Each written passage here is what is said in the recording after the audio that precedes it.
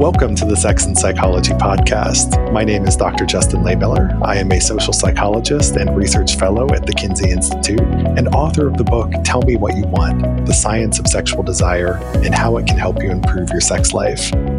On today's episode, I'm going to be speaking with Dr. Ryan Scoats, who is currently a lecturer in sociology at Coventry University. His work focuses on people's experiences of mixed-gender threesomes, as well as masculinities and sexualities, with the goal of reducing sexual shame and stigma and encouraging more open and honest dialogues around sexual desire. His latest book is titled Understanding Threesomes: Gender, Sex, and Consensual Non-Monogamy. Today, we're going to be talking about the science of threesomes. Having a threesome is one of the most popular sexual fantasies, but it's something that relatively few people have ever done in reality. We're going to talk about why that is, what people's experiences with threesomes are actually like, how to navigate common issues and challenges in threesomes, including feelings of jealousy and exclusion, as well as what happens after a threesome. I can't wait to dive into this conversation, so let's get to it. Hi, Ryan, and welcome to the Sex and Psychology podcast. Hi, thank you so much for having me. It's great to be here. I'm very excited to have you here to talk about threesomes and maybe a little bit about group sex more broadly, which is a subject that often doesn't get a lot of attention in academic circles. There's just not a lot of scientific research out there on this subject, which is kind of surprising when you think about it, given how many people are turned on by these activities. Oh, absolutely. It's when you start digging down into the actual data that is there, it's shocking how many people are doing these things. But I think when it comes to funding, there are less and less institutions or governments who are happy to say, oh, yeah, we spent our money in investigating people having group sex. I think there is still that stigma around it.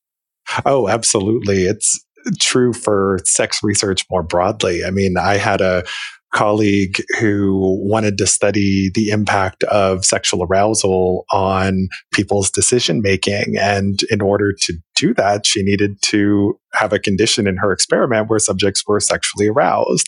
And so she was going to show them some pornography, which is a common way that people manipulate arousal in a lab. Mm-hmm. But the university didn't allow her to do that because they said, we can't show porn to college students because we're a state-funded university. And if people find out about this, then the government might give us less money. And so, you know, there's all these institutional and funding barriers to studying sex in general, and also threesomes specifically, which I think is part of the reason why there's not a lot of work on this topic in the first place. But I'm kind of curious if you can tell my listeners a little bit about your professional path and how you came to study threesomes. I know it's often reported in the media that you are the first person to get your PhD in threesomes, which is a pretty cool distinction to have. Yeah, so I don't know. I'm not sure whether that is an accurate thing to say, but it makes a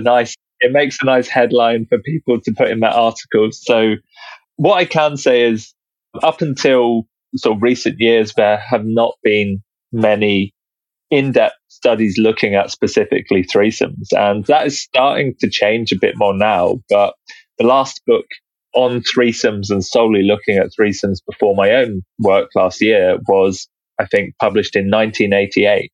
And that's incredible when you consider that things have changed massively in the world in general, let alone how we engage with sex and how we understand sex. And so, yeah, my research was an attempt to update things a little bit. And yeah, I'm sure there are others who have done other work on threesomes as well. Maybe not the first PhD, as they say. Yeah, my journey was a little bit around about the houses. So I started off in my first degree. It wasn't in sexology or even sociology, which is kind of my main area now. But I did a degree looking at education and coaching. And within this, there were a lot of social science modules, so sociology and psychology. And this started to get me interested in notions of gender and masculinity specifically.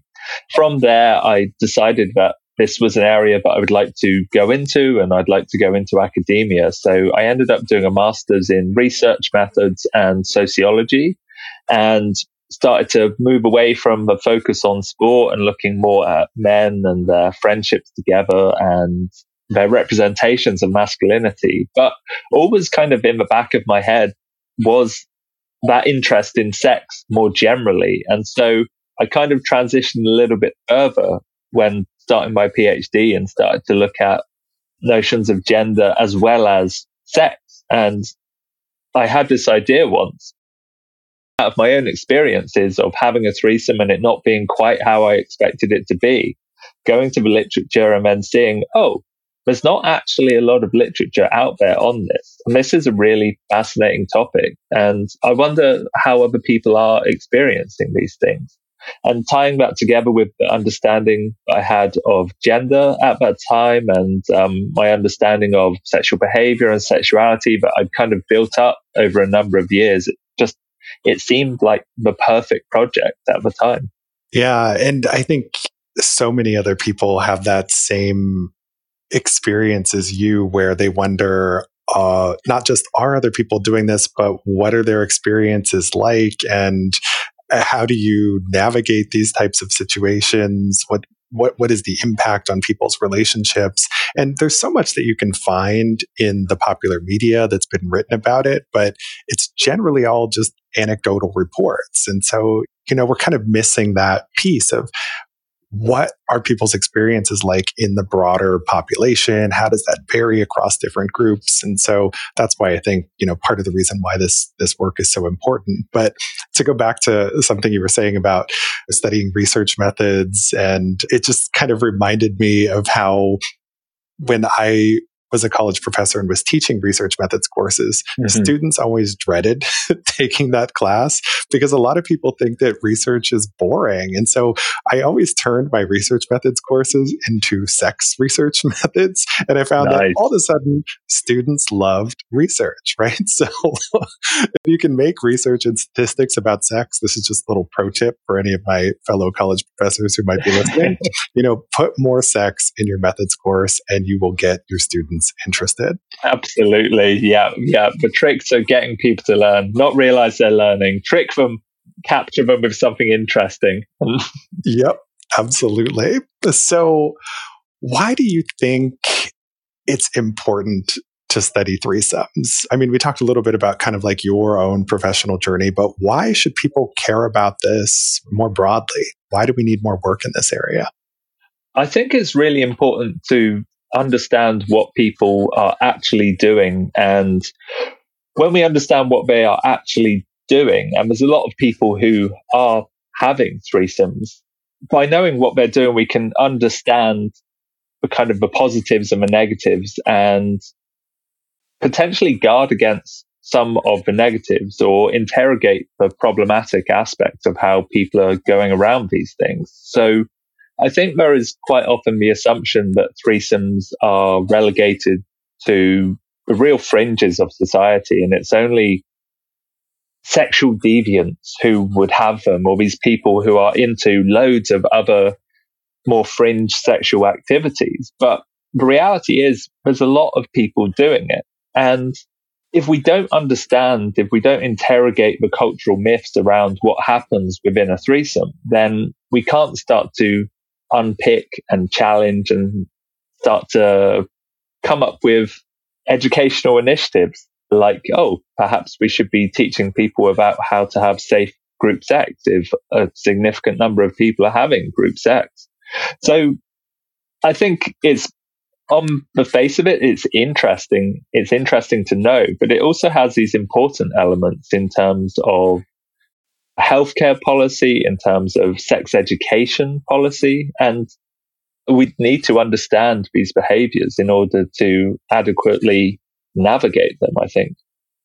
Yeah, and I think that's just so true of sexual behavior more generally, because if we don't have the data, then our educational efforts and healthcare policy and all of these other things are just guided based on people's assumptions and personal beliefs and views. And so having more data is generally always better when it comes to sex, because if we don't know what people are doing and how they're approaching these situations, what their experiences are like, then how can we develop adequate policies surrounding sexuality more generally? Yeah.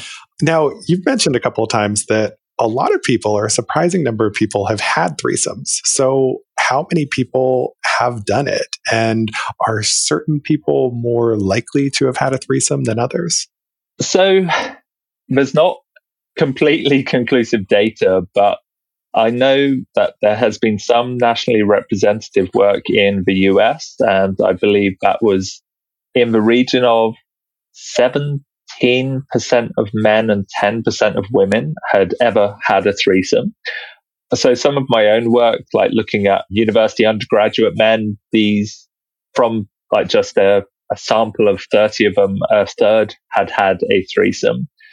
I believe you also have a recent paper out that you are an author on, which also suggests it's similar numbers, roughly a third of your sample. And correct me if I'm wrong, Justin. But yeah, I think it is a significant number, definitely. Yeah. And so we had a paper that just came out in Archives of Sexual Behavior that was a project that I did with a few of my graduate students a couple of years ago, where we kind of wanted to better understand threesomes. And I think this was actually before your book came out. Mm-hmm. And the limited data that we had seen on the subject was all based on college students. And so we wanted to collect a college student sample and then a broader, more diverse internet sample to compare whether rates of threesomes, interest in threesomes differs based on age and other demographic traits. And what we found was that if we combined our student sample and the internet sample together, about 30% overall said they'd had a threesome. But if you just looked at the college students separately, it was only about 10%. So the rate of threesomes was much higher when you look at this broader, more diverse sample. And part of the reason that threesomes are more common in that group is simply because of age, right? We actually find that older adults are more likely to have had experience with threesomes, which I think kind of runs contrary to some stereotypes we have about college student sexuality. We think they're having the most adventuresome sex and always having sex. And, we hear all these things about the college demographic, but it's actually, people in their 30s, 40s, 50s who I see are actually much more likely to have had a threesome. And I also find that there are some differences based on sexual orientation, where heterosexual identified individuals are much less likely to report having had a threesome than sexual minorities. And people who identify as bisexual in particular seem to be the most likely to report threesomes in our research. So there do seem to be some differences based on age, sexual orientation. So some people are more likely to have threesomes than others. Yeah. And I think that age thing, it's one thing to think about people being at college, and I found in particular, like a lot of these younger people have this idea of, I need to tick all these things off of my bucket list before I get older and I settle down and I don't have these opportunities. But this is perhaps just a perception that they have. Just because they get older does not necessarily mean that they have these sexual avenues closed off to them. And the longer people are alive, the more opportunity they have to have sex and to explore sex and to do things that they have not done with sex before. So it makes a lot of sense. Older people having a higher rate, I think. Yeah. And, something else, since you talk about younger adults thinking, I got to get this out of my system, I got to sow my wild oats now. If you wait to have some of these experiences, they might actually be even better when you're older, right? Because people develop more body confidence. They learn more about what feels good to them, what's pleasurable to them. They also start to care a bit less about what other people think, which can make things a little bit more freeing and liberating. And so, there's no reason you necessarily have to rush to do everything in your sex life while you're younger, because it's possible that it might actually be better if you wait a bit till you're older, more confident, experienced, and so forth. Oh, yeah, absolutely. Yeah. It's not just firm-bodied young people who have who have all the sex. It is the older, less caring people as well. Yep. So let's talk a little bit about why threesomes are such a popular turn on in the first place. I've conducted research on sexual fantasies, and I find that when I ask people about their favorite fantasy of all time, threesome by far is the single most common thing that comes up. And when I ask people if they've ever fantasized about a threesome, the vast majority of people, regardless of gender, sexual orientation, other demographics, have fantasized about it before. So why is that? What are your thoughts on why threesomes and group sex are such a popular turn on?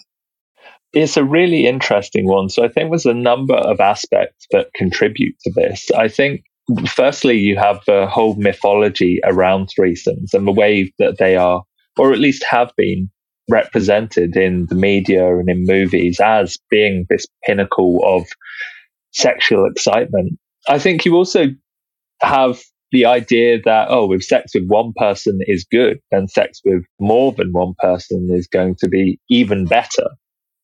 And then I think there's a certain mysticism or taboo nature of it, which can be a bit of an excitement, a bit of a turn on for people. So they're not quite sure how it would be. They perhaps see it as something a little bit naughty. It's maybe briefly challenging this societal monogamy, which we are encouraged to do. And there's a potential for pleasing two other people at the same time. And there's a lot of new experiences, a lot of excitement that can be potentially tied up with it. And this is not to say that these things necessarily will be like that, but I think there's a certain amount of expectation and maybe counterintuitively a certain amount of unknown quantity of what's it going to be like. This is exciting. Yeah, and I think your thoughts align pretty well with mine in that, part of the appeal is just the novelty and newness. And if you have an extra person there, an extra set of genitals, yeah. You have more things to look at, more activities you can try. So it adds a lot of different forms of novelty, but you're right in that it's also a big societal taboo because we're encouraged to just enter a relationship with one person and stay monogamous for the rest of our lives. And, tying in with that is that as people are in their relationships longer, if they're monogamous, we see that sexual satisfaction tends to go down over time. Sexual frequency tends to go down over time. And part of that is just because that need for novelty is hard to meet in an ongoing monogamous relationship unless you're actively working on it. Because that, sort of period of intense passion, what the research shows is that it lasts anywhere from 6 months to 2 years on average in relationships. And if you want to keep it going longer than that, you have to be constantly trying new and different things with your partner. And so a threesome is sort of an easy way to add that element of novelty. But it's also a way, I think, that people meet a lot of emotional needs as well. In fact, when I look at people's fantasies about threesomes, I find that most people, when they write them out and describe them, they talk about wanting to be the center of attention. And so it's sort of about this feeling or wanting to be overwhelmingly desired by two other people at the same time. And as you mentioned, also having that opportunity to please more than one partner at once, right? It can build up those feelings of sexual confidence or sexual competence, right? So I think there's this emotional element to threesomes that often gets overlooked, and people think, it's all about the physicality, but there's this emotional subtext that I think is interesting to explore in its own right. Absolutely. And I think that can also create issues. So certainly some of the people I spoke to, they had assumptions about who would be the center of attention and how the reality didn't necessarily live up to the fantasy. And when they were not the center of attention, it kind of brought this idea of a threesome being the be all and end all down in their mind, because they saw that the other people were interested in each other as well as interested in them. And it was not what they expected. The fantasy was quite different from the actual experience. Yeah. And if you have, say, two people in a relationship who say, okay, let's have a threesome, let's invite somebody in, and they don't really talk about it beforehand, and in their minds both of them are the center of attention, well, that can create some inherent conflict when you go into this situation, because you both have these wildly different expectations. And I think that's true for the sexual fantasies more broadly, is that it's really important to communicate about those expectations, get on the same page first, because you might be walking in with very different assumptions about what the script should be, who's going to do what and when, and all of these other sorts of things. And so generally speaking, more communication is always better in terms of reducing the risk of some of those negative outcomes. But we'll come back and talk about tips and advice for more successful threesomes in a few minutes. But Sure. Before we do that, let's talk a little bit about gender and threesomes for a minute. Now, as we mentioned, threesomes are a popular turn on for most people, regardless of gender. But in the research, we see that at least in heterosexual cisgender populations, women tend to report less interest in threesomes on average than men. But there is some variability in that interest depending on the composition of the threesome. So if it's an FFM where you have two females and one male, or an MMF where you've got two males and one female, we do see some differences in the size of the, sort of gender disparity there. So why is that? What do you think accounts for the fact that men on average tend to be more interested in threesomes than women?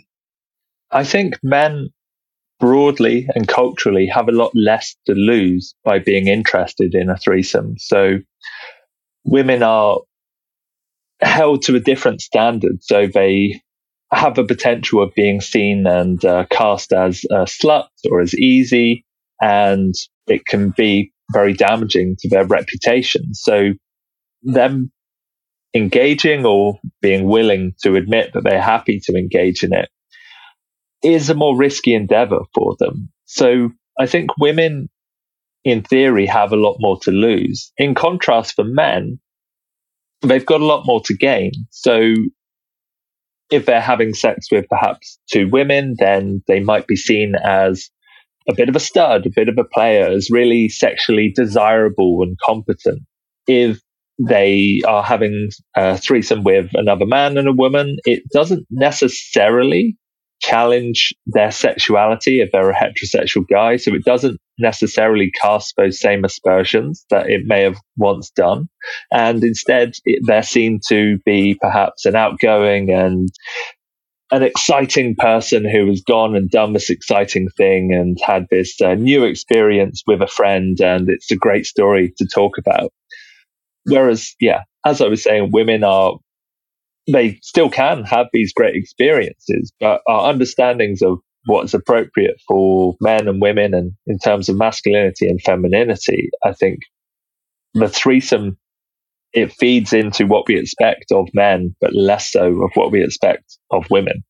Yeah, I think there's definitely truth to that. And I have some data. We haven't published it yet, but it's on my list of projects to get to soon, where we wanted to try and understand what accounts for that gender difference between men and women in their interest in threesomes. And the approach we took was to really base it in the same approach that Terry Conley took when she was studying gender differences in offers of casual sex.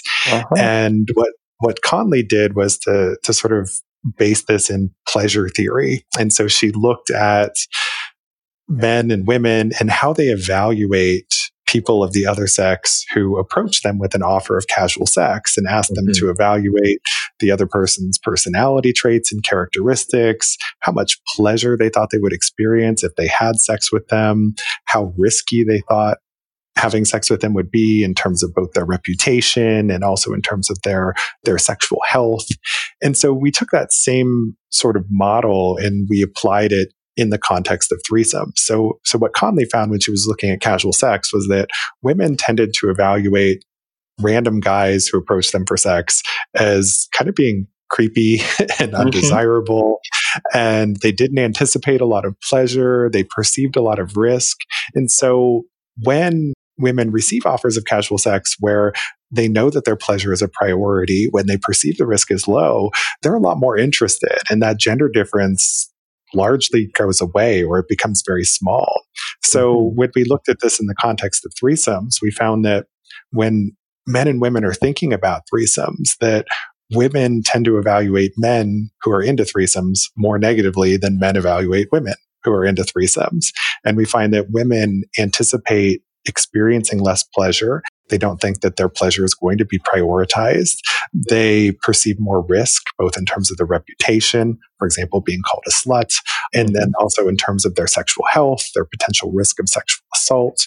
So these all seem to be key factors in kind of explaining this gender difference. So I think it's this complex thing where we need to look at the reputational side of things, the concerns that are there that are unique and gendered, the risk level more broadly for sexual health, and then also that pleasure piece really seems to be key as well. Yeah.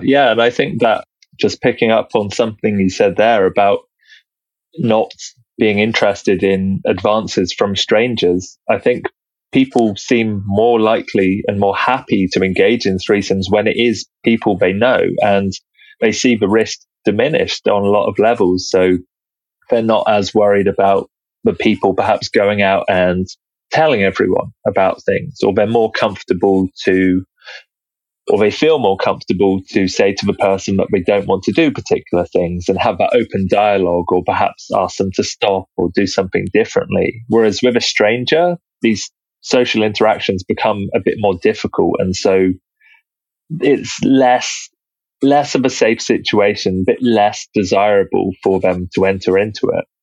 It's so true. And it tracks with what we find in our own data, where when we ask people how desirable a threesome would be when it's with a stranger versus an acquaintance versus a friend or romantic partner, the stranger is the least preferred. And I think in part that's because they perceive it as riskier. They're not going to have the same level of communication. They don't know that their pleasure is going to be prioritized. There's already so much uncertainty when it comes to a threesome.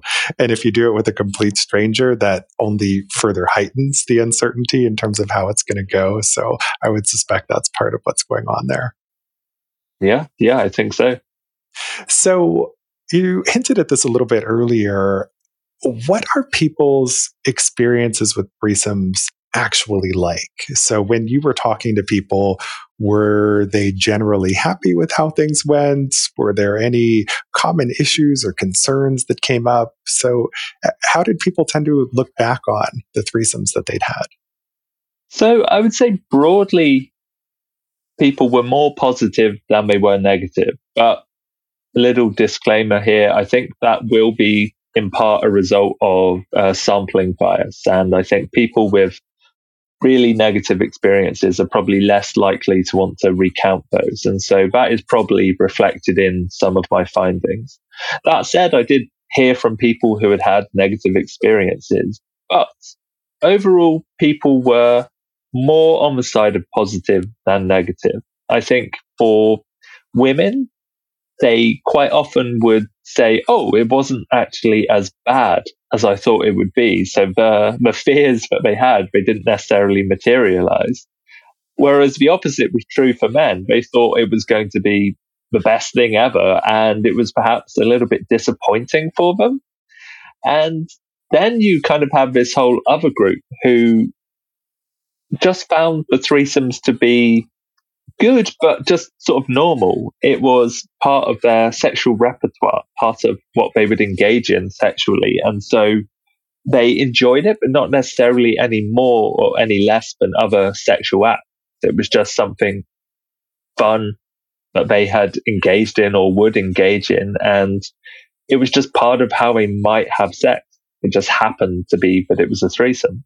Yeah, and that also kind of lines up with what I found in my sexual fantasy research, where there is sort of a mixed bag when it comes to experiences. And on average, most people reported being happy with their previous threesome experiences. But when you looked at people's experiences acting on their threesome fantasies compared to acting on other types of fantasies, threesomes were less likely to turn out well than other types of activities. So there does seem to be a little bit more risk of negative outcomes in this particular type of fantasy when people try to make it a reality.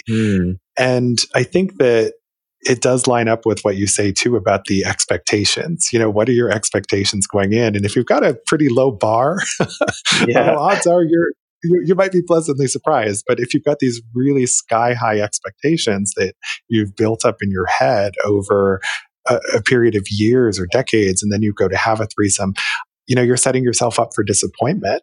As a social psychologist, I like to talk a lot about this idea of what we call affective forecasting, where we try to predict our emotions in future situations, sexually and otherwise.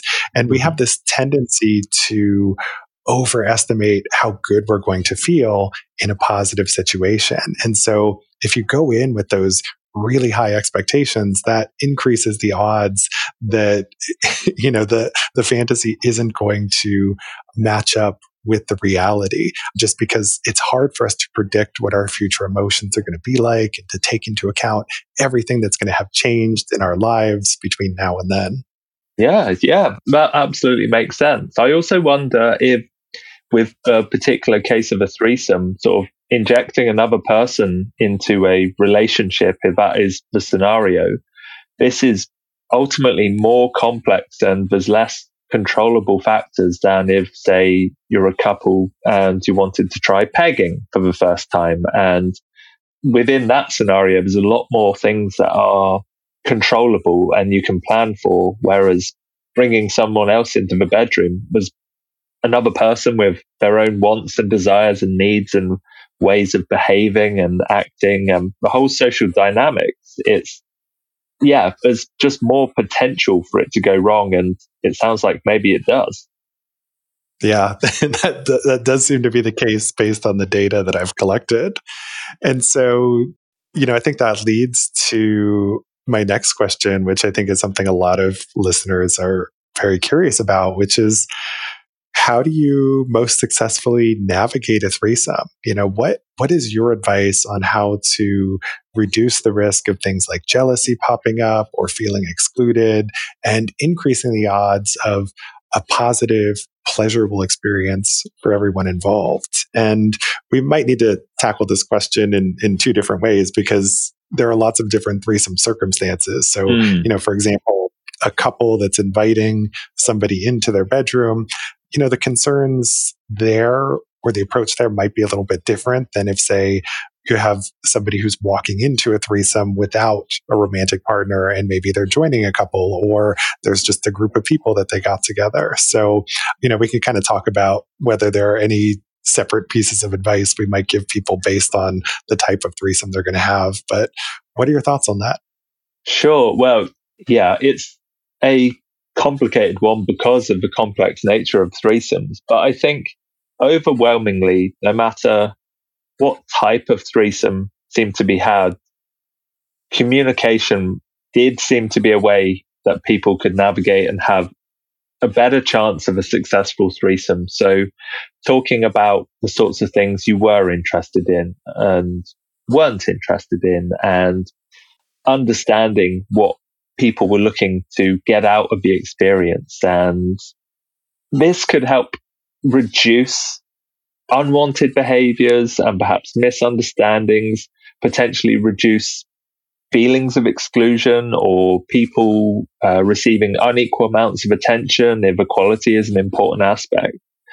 So thinking about couples, I would say that some people have gone the route of not engaging in every kind of sexual behavior with the third person as they might do in their own relationship. And this kind of served to symbolically keep the relationship as something different. So people were not doing everything that they would normally in bed with this other person. So that was one kind of protective measure that some people did engage in. But I would say it's important, if doing that, to still bear in mind the feelings and the desires of the third person. It's perhaps a bit unethical to consider them as just a sexual object to be brought in to facilitate good times for the couple. They have their own desires and interests at the same time. So considering what they want, I think, is going to help them to have a better scenario and situation. Thinking about perhaps three people who are not necessarily any of them in a romantic relationship, it seemed to be that people were more comfortable and had good experiences when having threesomes with people that they knew. So this allowed for a lot of comfort. It allowed for them to have awkward conversations or discussions if they needed to. It allowed them more opportunity to sort of deconstruct things afterwards if they weren't happy with things. And there was already that level of comfort built up. There was that level of personability that you don't necessarily have with a stranger.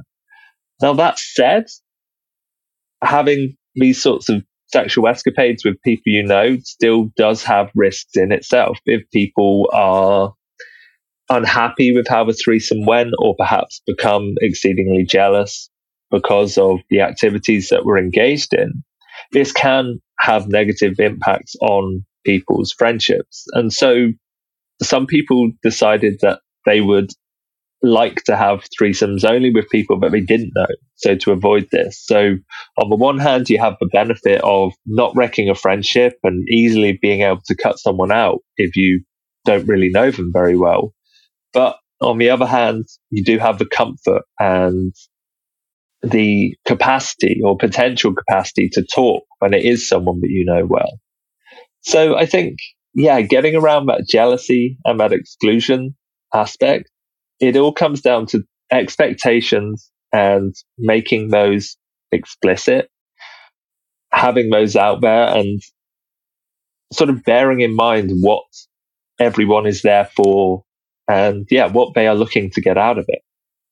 Yeah, I think that's all great advice. Making this an experience where there's mutuality, mutual concern for meeting everybody's sexual needs, and really clearly laying out the boundaries and the limits and, what is and is not acceptable behavior. And then I think that also might mean that maybe threesomes tend to work out better when they're planned versus spontaneous, because if you're planning it, you can have more of that advanced communication. I know that a lot of people just kind of end up jumping into a threesome. They have a few drinks and it just kind of like happens somehow.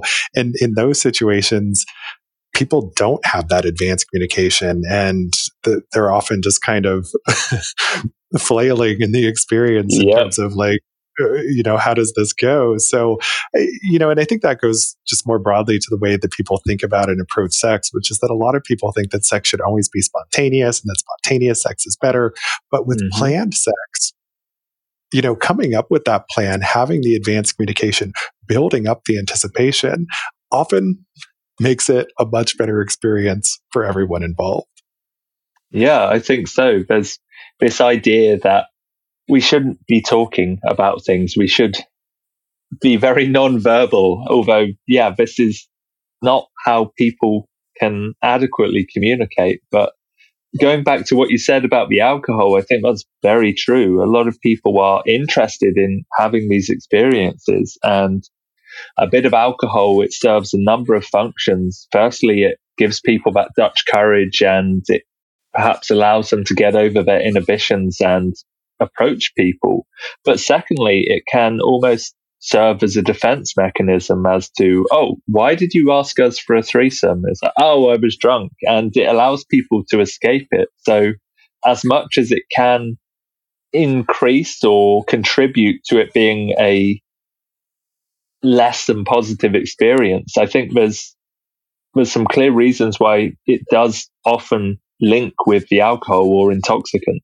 Yeah, and I think another part of the reason why alcohol is often used is that it ties in with something else in social psychology, this concept known as self-handicapping, where people are sort of intentionally creating an excuse that they can point to in the future if things don't go according to plan or don't go well.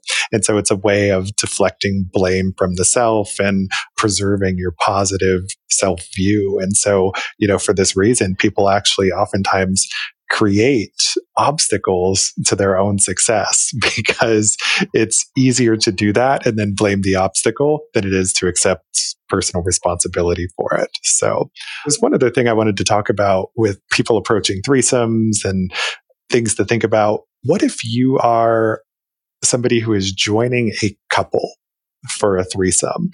How do you prevent or avoid an awkward scenario from emerging? I know that, and I've certainly heard from many of my participants that sometimes they go in and join a couple and then it gets really awkward really quickly. So what's the advice to those individuals going in?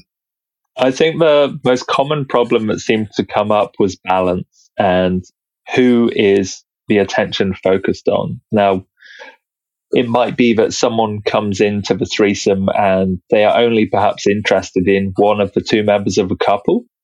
And if a couple are not aware of this, or perhaps wanted something where they were both interacting, and this can obviously lead to difficulties. That said, if the couple want that, if the couple perhaps want this person to come in and join them and just mainly focus on one of the members of the couple whilst the other one perhaps watches or takes a back seat to things, that is fine. But it's when there is that mismatch in expectations. So I think, first of all, I would advise talking and figuring out what are people after. But if that is not something which has happened, then my next recommendation would be to strike a balance, make sure everyone is receiving some attention and not focusing too much on any one person. So to stop the remaining person feeling left out or feeling that, oh no, my partner's going to leave me for this new and exciting and novel person. Right. Yeah, it's like you said, it's one thing if it's going to be more of a cuckolding scenario. And I would encourage my listeners, if you haven't heard my episode on cuckolding, go check it out to learn more about that. But yeah, so if it's one of the partners just kind of really does want to sit on the side and watch and is really aroused by that, great. That can be very enjoyable for everybody.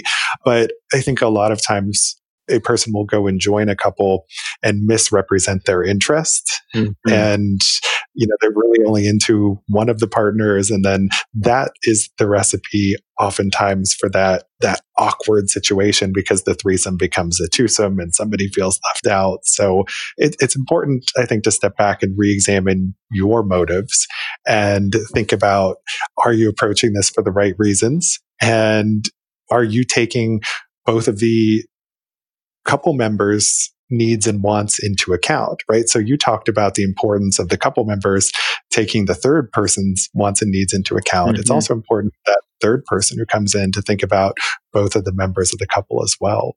Yep, no, there's absolutely. So we're running short on time, but there's one more topic I wanted to get into, which is kind of like, what happens after a threesome? And I'd like to talk about this in two ways. One is just sort of like, immediately after a threesome happens, three people in bed together or wherever it was that they had a threesome, what happens? And is there sort of a common protocol that you've observed there? Do people just kind of go their own ways? Do they lay in bed and have intimacy? Do they go out for dinner?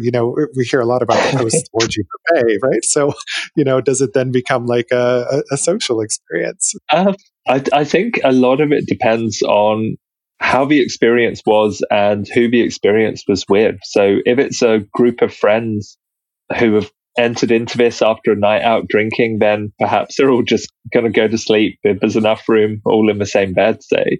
If it's been a positive experience, I think quite often people will maybe stay and hang out, have food, have drinks, perhaps even wait around until they want to have sex again. Alternatively, if you don't have that kind of intimacy built up, or if it wasn't a great experience, you might see someone just, okay, I'm going to leave, get up and go. Or you might see someone perhaps withdraw from the three and sort of take themselves out of a situation, to perhaps put up a bit of a barrier from those negative feelings currently attached to that situation. So I think it can vary quite a lot depending on who it's been with and how the experience has been.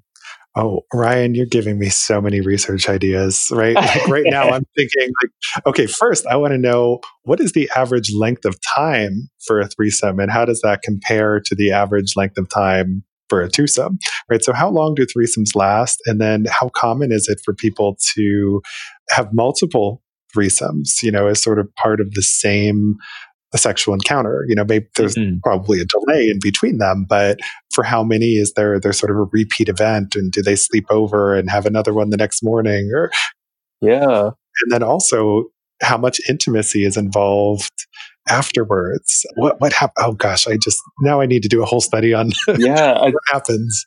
It's also quite interesting to think about if a few people have particular understandings, or like say 2 out of the 3 had a great time and one person didn't, but this isn't actually noticed or acknowledged or understood by everyone. And then you have 2 people who are up for another threesome and up for instigating it again, but this other person is not. Things have shifted. So this is quite an awkward dynamic, and I wonder how this is navigated.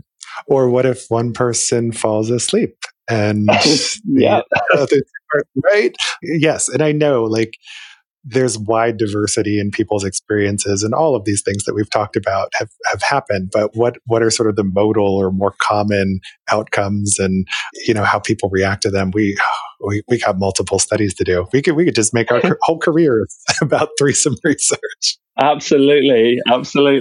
So let me just ask one other thing, which is, what is the long-term outcome of having a threesome? Does that change people's sexual views and attitudes? Does it tend to change people's relationships or the way that they approach future relationships? Did you have anything in your data that speaks to that?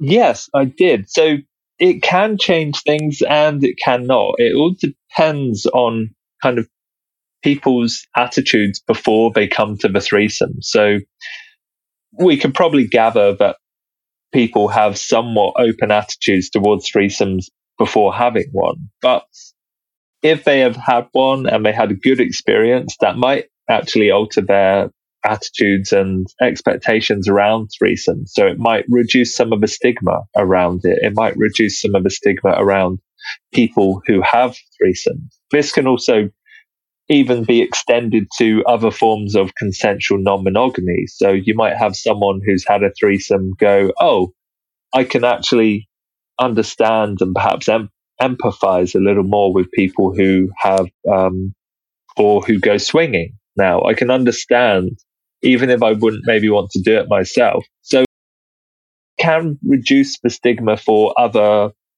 groups or other activities that are deemed to be similar or deemed to be the same. So it can be quite useful in opening people's minds up. Now, that said, just because people have positive attitudes or develop more positive or more open attitudes, it doesn't necessarily mean that they will go on to do these things or go on to explore these other things. So quite often people are attached to the idea of monogamy, say, and so they're happy to have had the experience, to have done it, but could not see themselves doing it long term. Alternatively, for those who might be interested, sometimes life just gets in the way. And if you think about finding someone who is interested and arranging a time and all of the social activities that might go around the sex, not to mention the stigma that group sex can garner, and from particular areas of society, or if you have a particular job, there is a lot more risk of someone finding out that you engage in group sex on a regular basis. So these sorts of things can stop people from going further and continuing on with threesomes or group sex when they otherwise might. Right. So different outcomes for different people is kind of how this always turns out. But we are out of time, and I wanted to thank you so much for this fun and fascinating conversation on the science of threesomes. It was an absolute pleasure to have you here. Can you please tell my listeners where they can go to learn more about your work and learn about your book?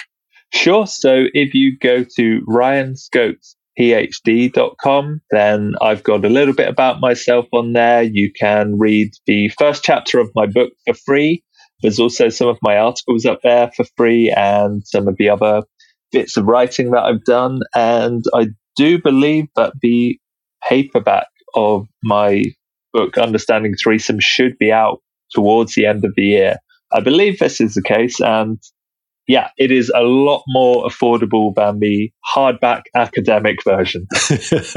That's usually always the case. Oh, yeah. So head over to ryanscoatsphd.com to learn more.